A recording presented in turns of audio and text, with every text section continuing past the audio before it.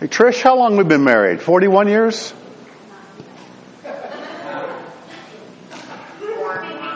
Feels like 41. That's a good thing. Yeah. Trish and I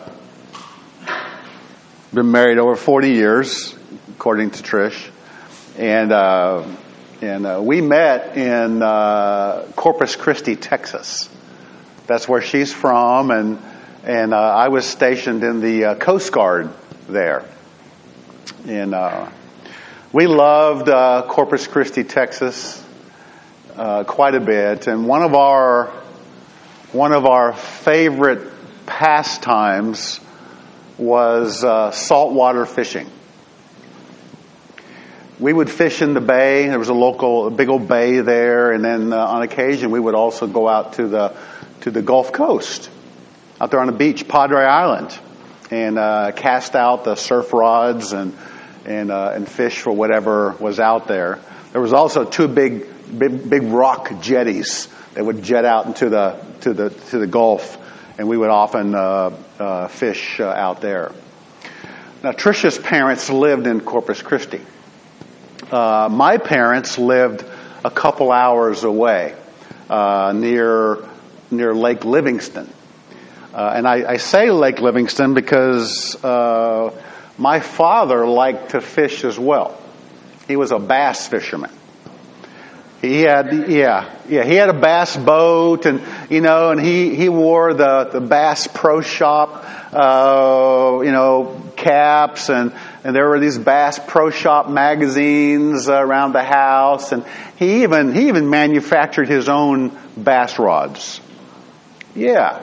So he loved bass fishing. One weekend, my parents came down from where they lived to visit Trish and I. And my dad wanted to go fishing with me.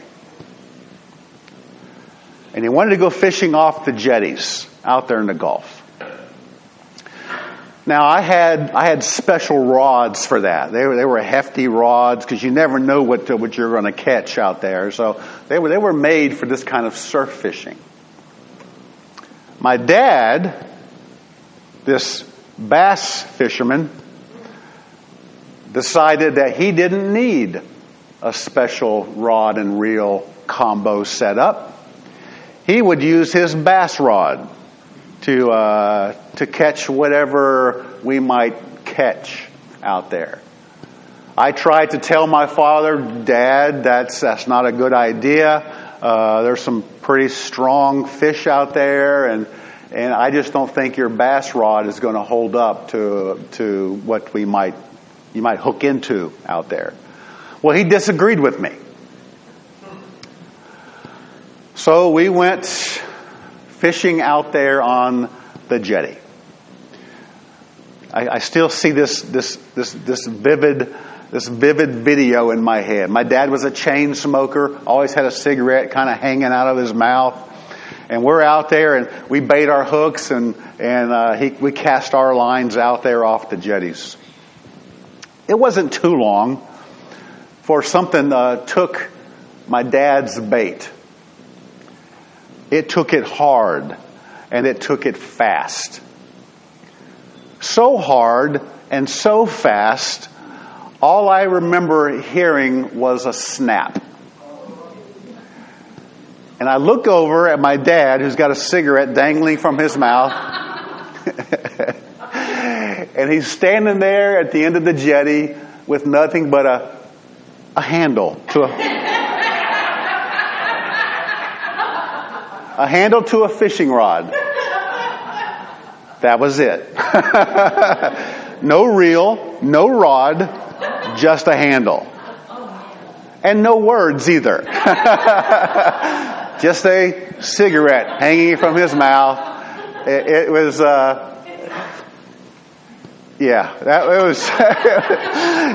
it was such, who would have known that it would be a sermon illustration, right? But my dad, he just He just didn't listen. I tried, but he just didn't listen. He thought he knew better. He thought he had a handle on the situation. That's right.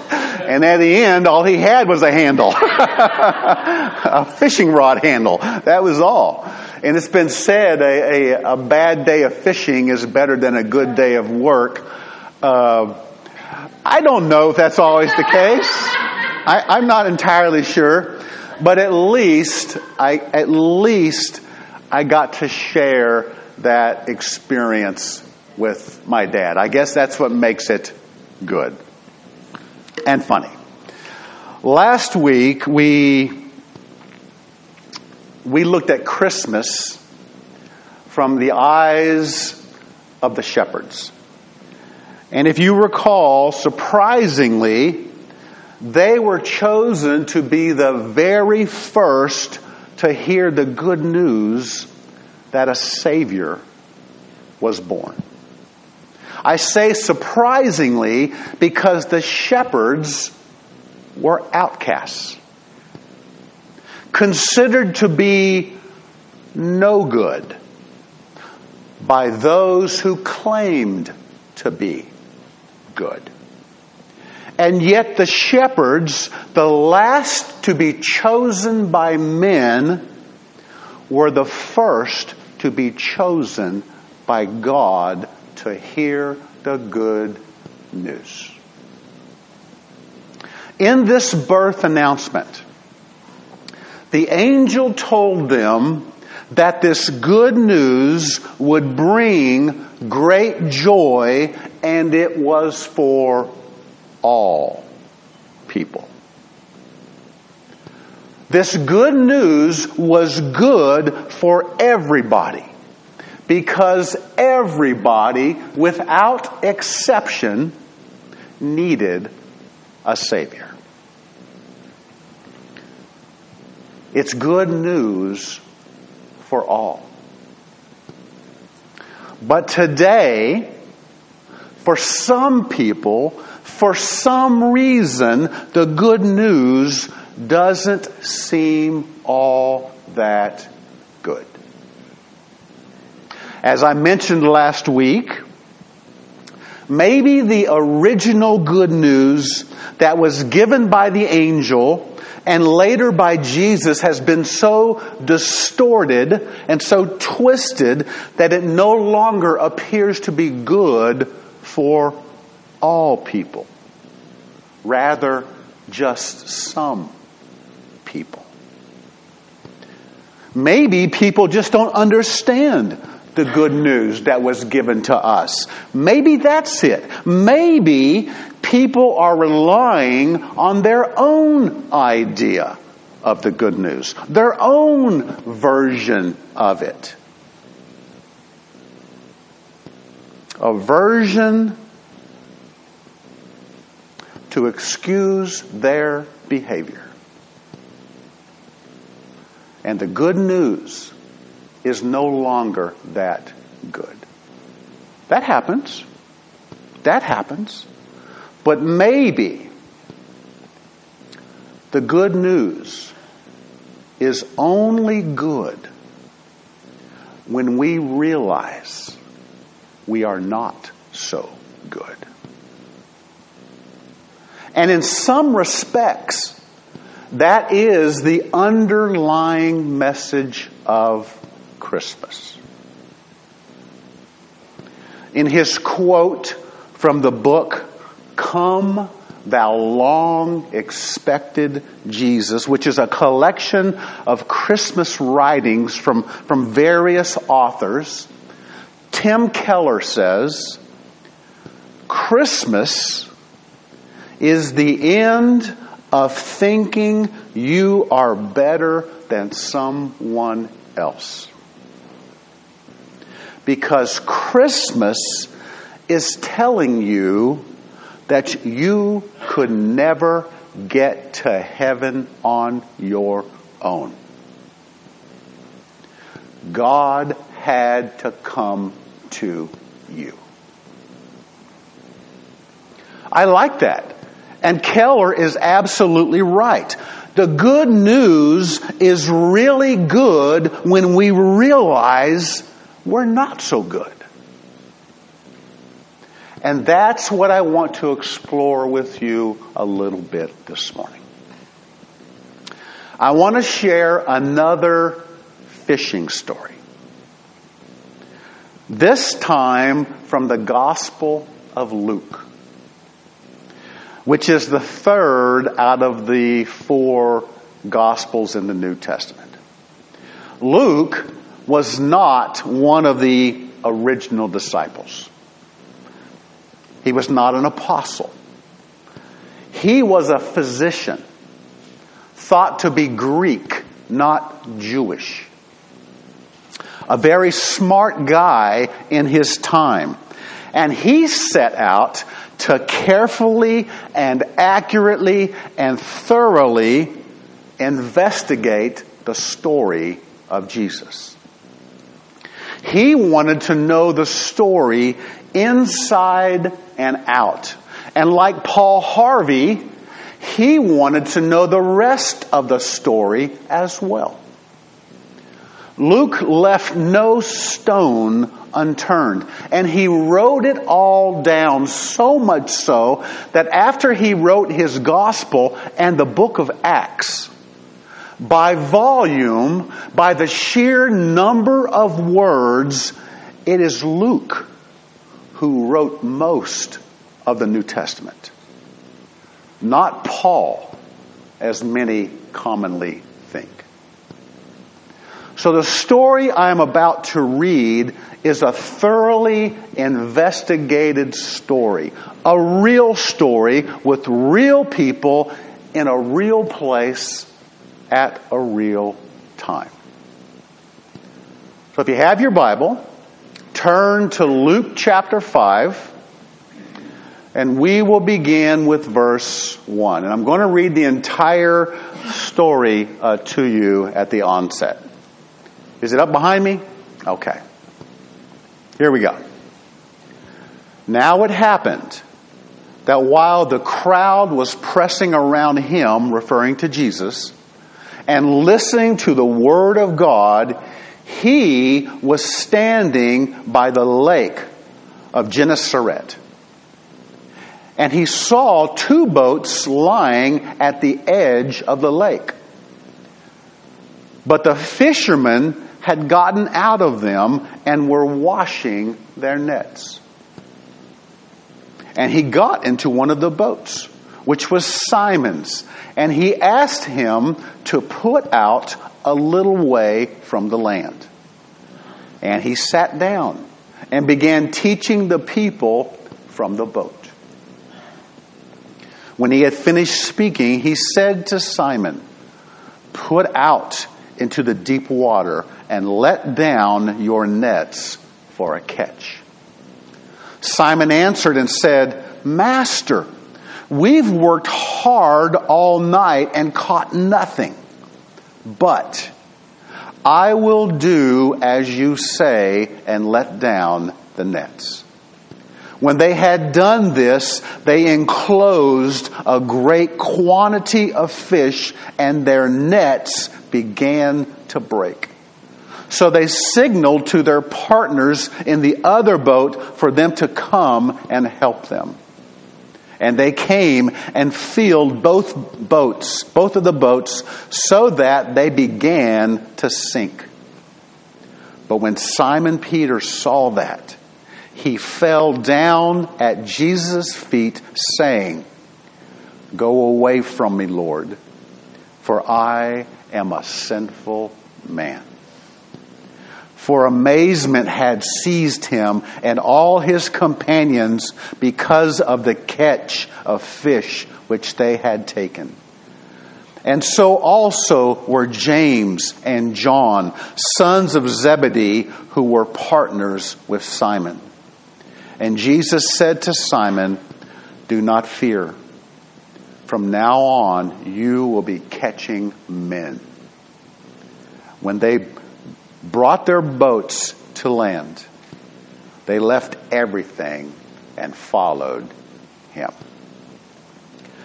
This story takes place along the banks of the Sea of Galilee, where Jesus is teaching. People had gathered to hear him speak, for he did not speak like the other teachers. And if you think about it, how could anyone speak like Jesus? He's the Son of God. And Luke tells us that the people were listening to the Word of God. It wasn't being taught to them like I may teach you. For little did they know, they were hearing God who took on a body of flesh speak to them. Jesus was speaking. Therefore, his words were the Word of God. Luke continues and says that Jesus noticed two boats. And he saw fishermen washing and mending their nets. Now, these nets were large drag nets that were used for fishing at night. And in the morning, they cleaned their nets, picked out seaweed and other things, and let the nets dry in the sun. Then they would roll them up and put them back in their boat to be ready for the next night of fishing.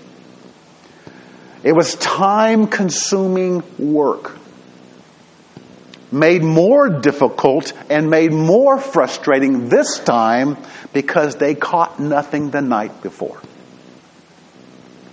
Anyway, I think it is fair to assume that while Jesus was teaching the crowd, Peter and Andrew, James and John, who were mending their nets nearby, were listening. Well, there was a problem. As the crowds got larger and larger and pushed to get closer to Jesus, pretty soon Jesus was being pushed into the water. I guess Jesus didn't want to walk on water at this point in time. It wasn't the time to do this. So he asked Peter to take him out into a boat just offshore so he could have some space to continue to speak to the people. Both Jesus and Peter are in the boat. And we can assume that Peter is still listening to Jesus as he is speaking. When Jesus finished speaking to the crowd, he tells Peter to take him fishing. Jesus tells Peter, put out into the deep water and let down your nets for a catch. Now, this was really inconvenient for Peter because he had already cleaned and dried his nets from the last night's fishing. And secondly, fishing is done at night because fish come up during the evening to feed when the water is not so warm. They had been fishing all night. Fishing when fishing is supposed to be good. And they caught absolutely nothing. And now Jesus, a carpenter, is telling this professional fisherman, a guy who's been fishing all his life, who knows this sea like the back of his hand, a charter member of Cabela's, to go fishing when you're not supposed to go fishing. But Peter, who has been listening to Jesus speak, and obviously has some respect for him because Jesus had previously healed his mother-in-law, agrees to row out farther into deeper water to take Jesus fishing. And guess what? sure enough, they start catching fish. A massive number of fish. So much fish that the nets start to break. It's so unbelievable, so unexpected, so crazy that Peter has to yell for his fishing partners, James and John, to bring out their boat to help. And as they are pulling fish into their boats began to sink because of all the weight. Now I want to stop here for a moment. Jesus told Peter to row out to the deeper water. Go out to the deeper water. If you think about the ministry of Jesus with his disciples, they literally found themselves in deeper water on a few occasions. I recall a time when Jesus calmed a terrible storm while they were in deep water. I remember when Jesus was walking on top of deep water. And each time, these deep water experiences revealed something about Jesus, and they revealed something about the disciples. I think that's why the Lord will take us into deeper water, where we are way in over our heads to teach us something. And that's what I see going on here. For in the middle of all this craziness in the deep water, something happens. Peter falls down at the feet of Jesus and says, "Go away from me, Lord, for I am a sinful man." Jesus knows how to meet people right where they are. And this experience with the fish went right to the core of this fisherman. Healing your mother-in-law is one thing. No offense to mother-in-laws. But for Peter, this really hit home. For Jesus rules the fish of the sea. He knows where the fish are, and he has the power to gather them together and bring them to the nets. I'm sure Peter had heard numerous fish stories over the years, and maybe even told a few himself. But nothing like this had ever happened before to anyone on those waters. This wasn't another fish story. This was as real as it gets for Peter. And in that moment, something happened where it was no longer about fish.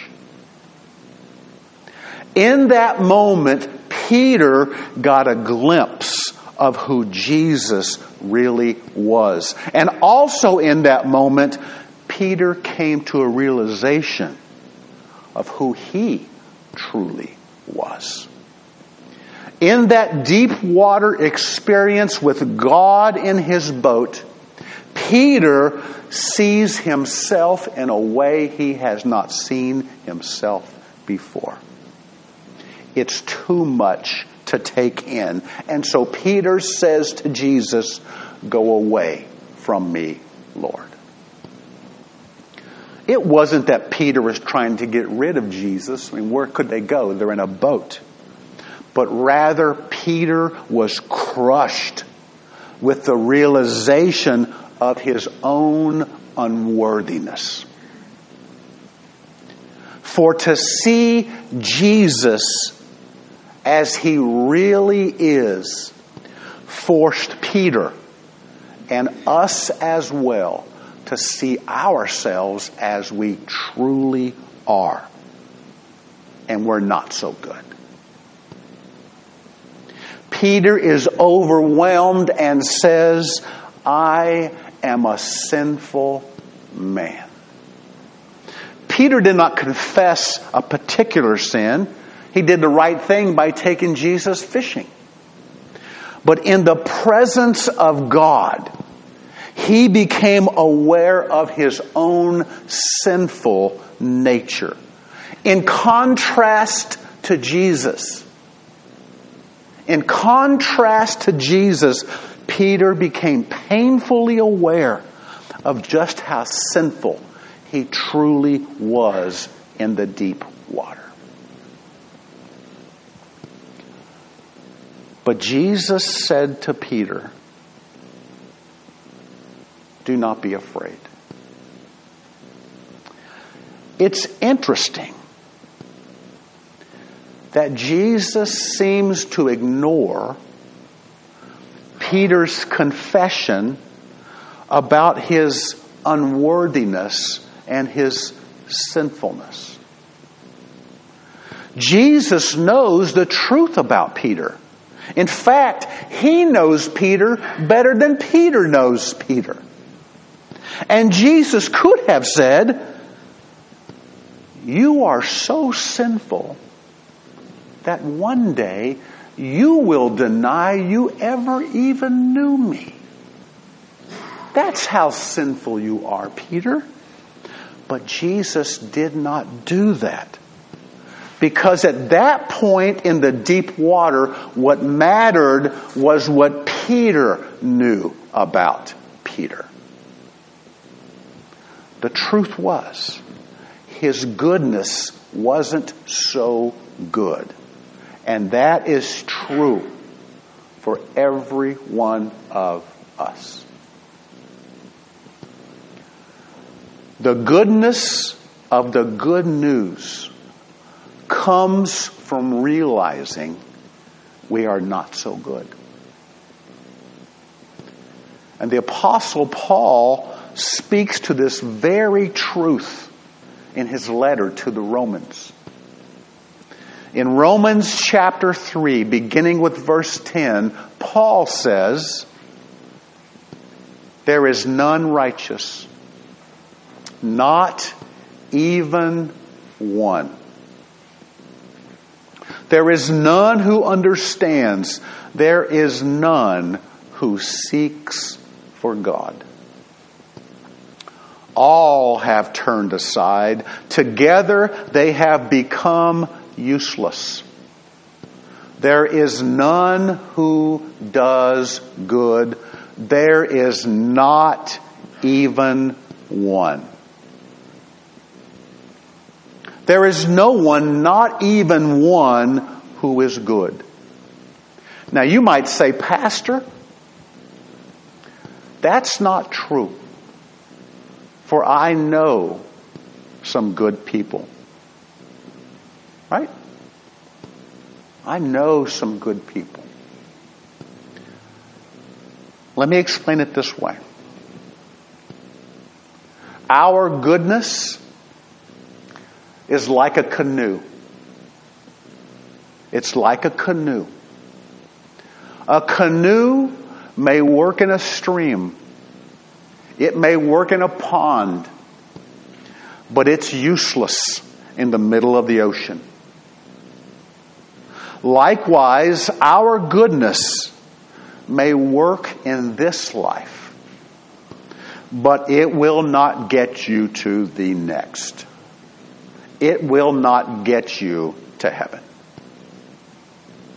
In other words, our goodness is not good enough when it comes to eternal life.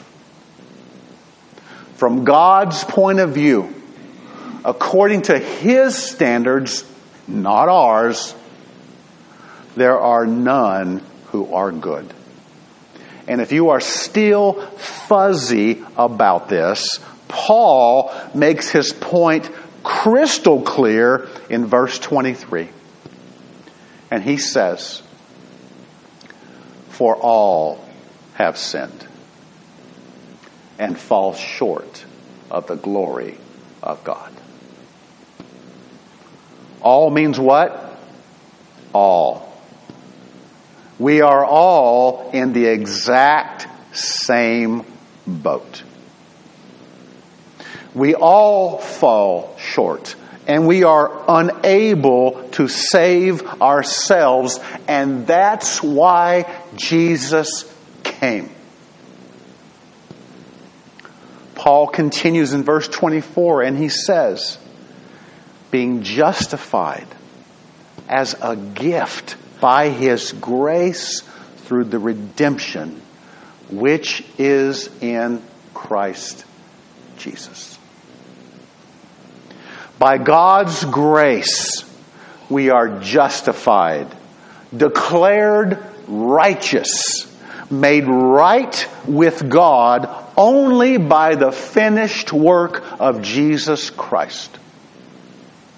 We cannot save ourselves, and our goodness is not good enough.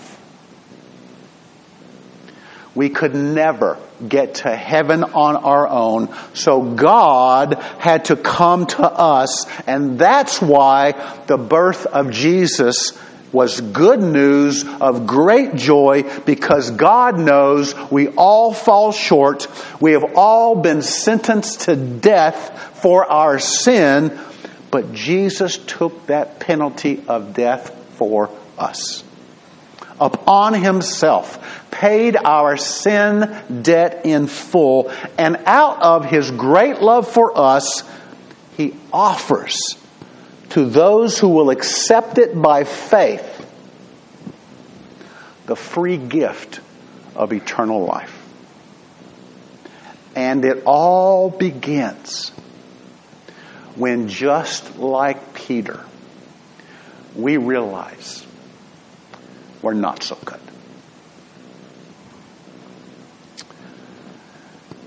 Evangelist Billy Graham passed away on February 21st, 2018.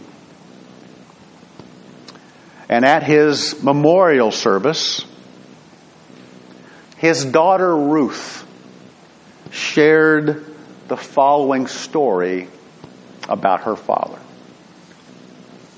She said, "After 21 years, my marriage ended in divorce. I was devastated. I floundered. My husband had betrayed me at the deepest levels. I understood I had biblical grounds for divorce, but I did not want to be divorced. I did not want to hurt or displease God in any way. My family thought it would be a good idea for me to move away from the Shenandoah Valley, to get a fresh start somewhere else. So I decided to live in Florida near my older sister, Gigi, and her family, and near a good church. The pastor of that church introduced me to a handsome widower, and we began to date fast and furiously. My children didn't like him, but I thought, they're almost grown, and my children can't tell me what to do. I knew what was best for my life. My mother called me from Seattle. My father called me from Tokyo. They said, "Honey, why don't you slow down? Let us get to know this man." They had never been a single parent. They had never been divorced. What did they know? So being stubborn, willful, and sinful, I married this man on New Year's Eve. And within 24 hours, I knew I'd made a terrible mistake. After 5 weeks, I fled.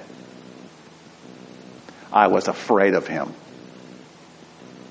What was I going to do? I wanted to talk to my mother and my father. On my way to Montreat,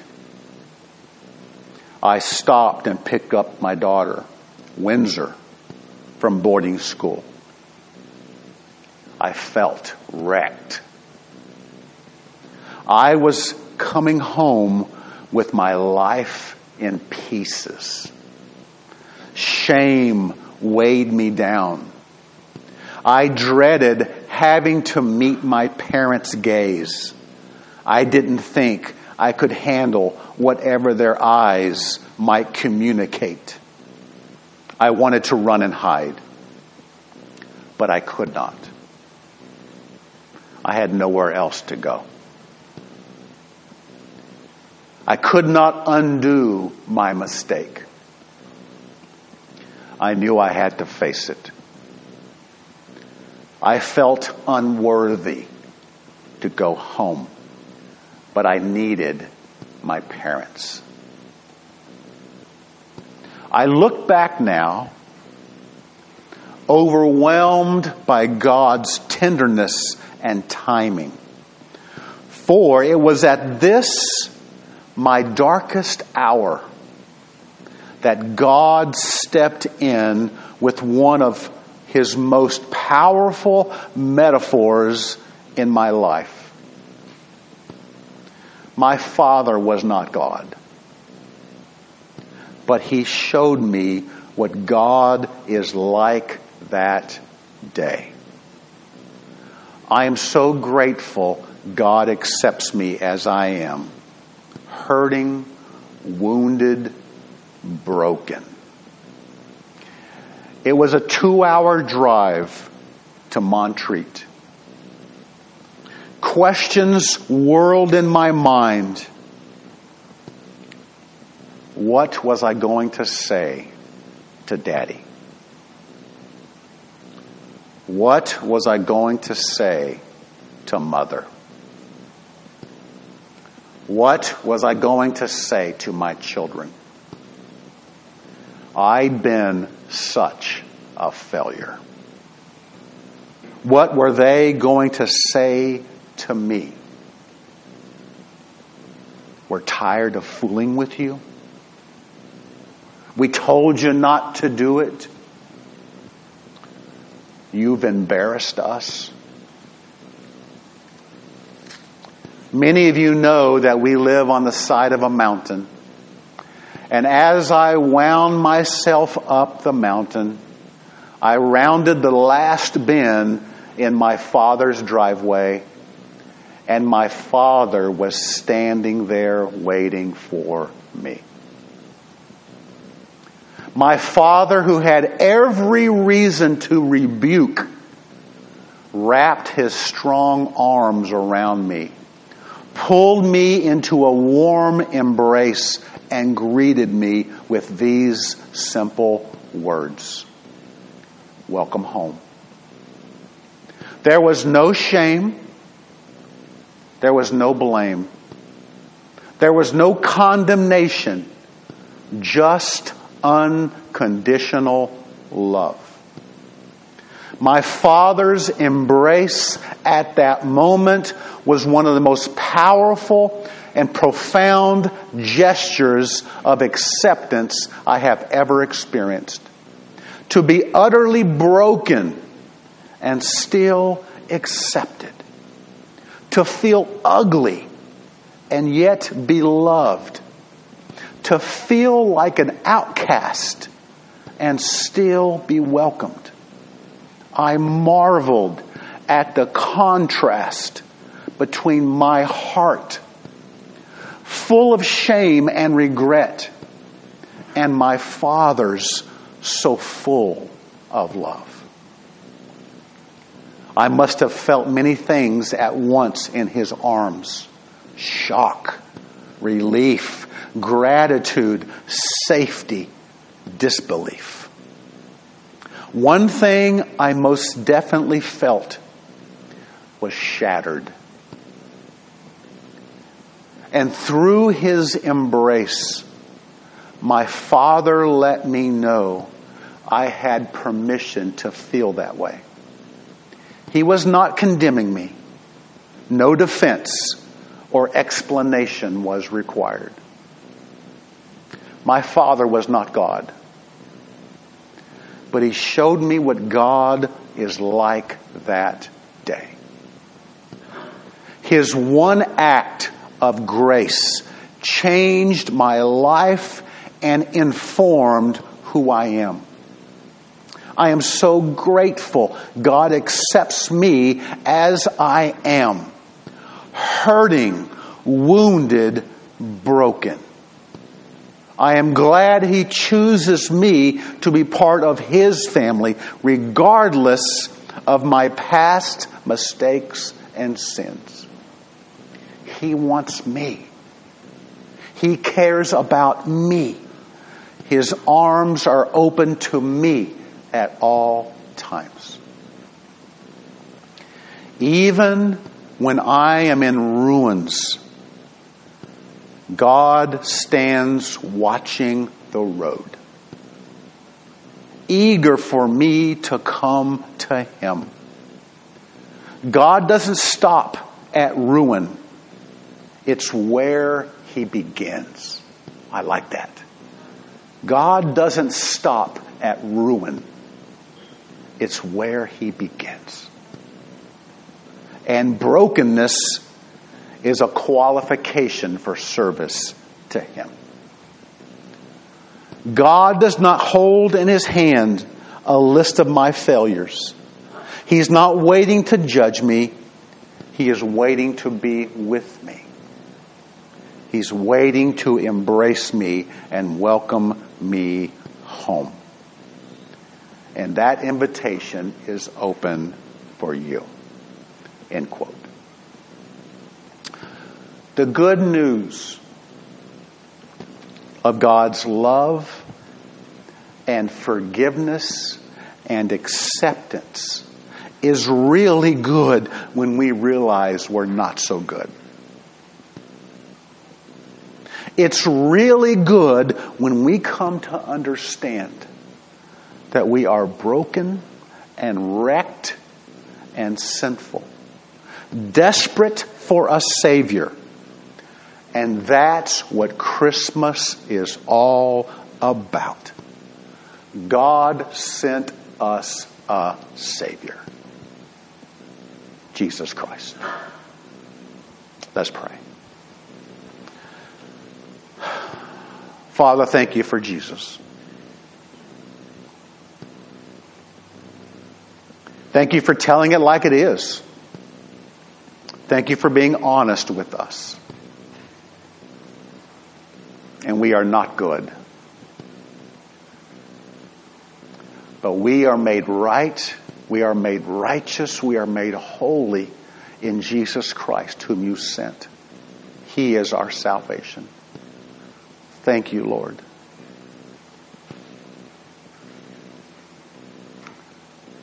Thank you, Lord. Father, I pray, Lord God, that you would just draw us to you,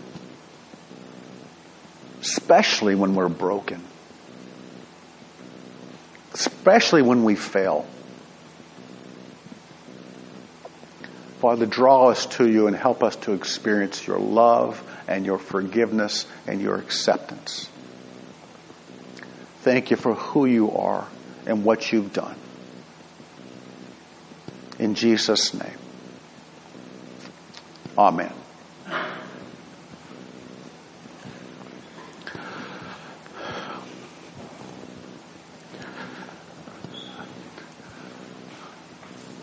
This message was kind of a downer, wasn't it?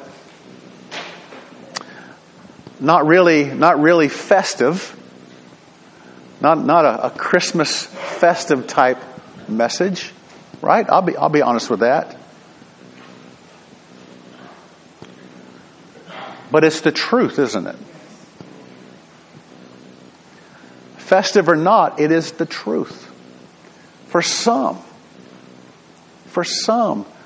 Christmas is all about a baby born in a manger. And it's true, absolutely. But you cannot separate the manger from the cross. That's why the baby was sent. What was good news for us, terrible news for him. He would go to a cross. That's why God sent him in the first place, because we were sinful and needed a Savior. And we cannot look past that at Christmas. That's why he came, to deal with our sin. It's more than just a baby in a manger.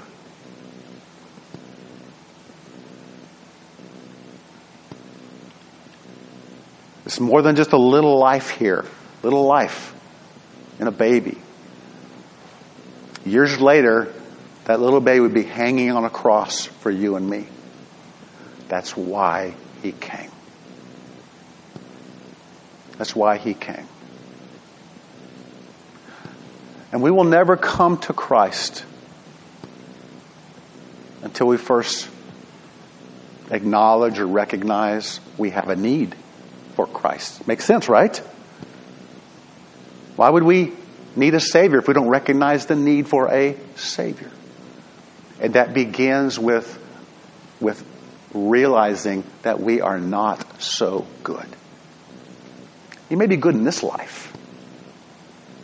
It may work in this life, but it will not get you to the next. Does that make sense? So yeah, this wasn't a festive Christmas message, but it was the truth. It is the truth. We cannot separate the manger from the cross. Cannot do that. Maybe you're here this morning and you do not know Jesus Christ as your Lord and Savior.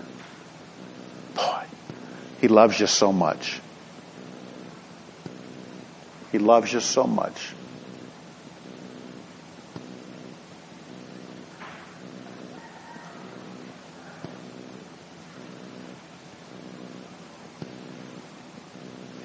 Because of the finished work of Jesus, we can be made right with him. We can be justified, declared righteous, declared not guilty because of the finished work of Christ. And the crazy thing is, it is free. We can freely accept his gift of salvation. It is free. It cost him everything. Everything. And it is free to us. And he did it out of love. If you don't know Jesus Christ as your Savior, I would love to lead you to him. Maybe you're looking for a church home. Maybe this is what you want to call home. Let me know. Come up and let me know. I'll present you to the church. We'll settle it right here and now. We'll settle it here and now. Or maybe there's something else. Maybe you feel broken. Maybe you failed. You just don't know how to deal with it. I know who does. However the Lord leads you this morning, I just would ask you to be obedient to him. Just do what he asked you to do. Peter didn't want to go fishing, did he? He didn't want to go fishing. Made no sense. But what did he do? He took Jesus fishing, and it changed his life. We don't even know what hangs in the balance to trust and obey Jesus. We have no idea. So if Jesus says, take him fishing, you take him fishing. If Jesus moves in your heart a certain way this morning, just obey him. You don't know what's at stake. You don't know what hangs in the balance. But it's the right thing to do. Trust and obey him. Thank you for being here this morning. Let me pray for our offering. Just remind you, our offering baskets are back there. And also I'll pray for our fellowship afterwards. Father, I thank you for drawing us here today. Lord, I pray that the words that were spoken this morning will just resonate with people, Lord God, and that they will have an impact outside this building. Father, I thank you for the opportunity you give us to give to this church and through tithes and offerings. And Heavenly Father, I pray that you would bless the gift, bless the giver. Father, as a church, help us to use your money wisely. And then, Father, for our fellowship afterwards, Heavenly Father, I pray that it would just be an awesome time together, a time of just good fellowship. And Father, I pray that you bless the food to our bodies. Bless those who have brought food and prepared food. And Lord God, again, just use this time. I pray it be a sweet time. In Jesus' name, amen.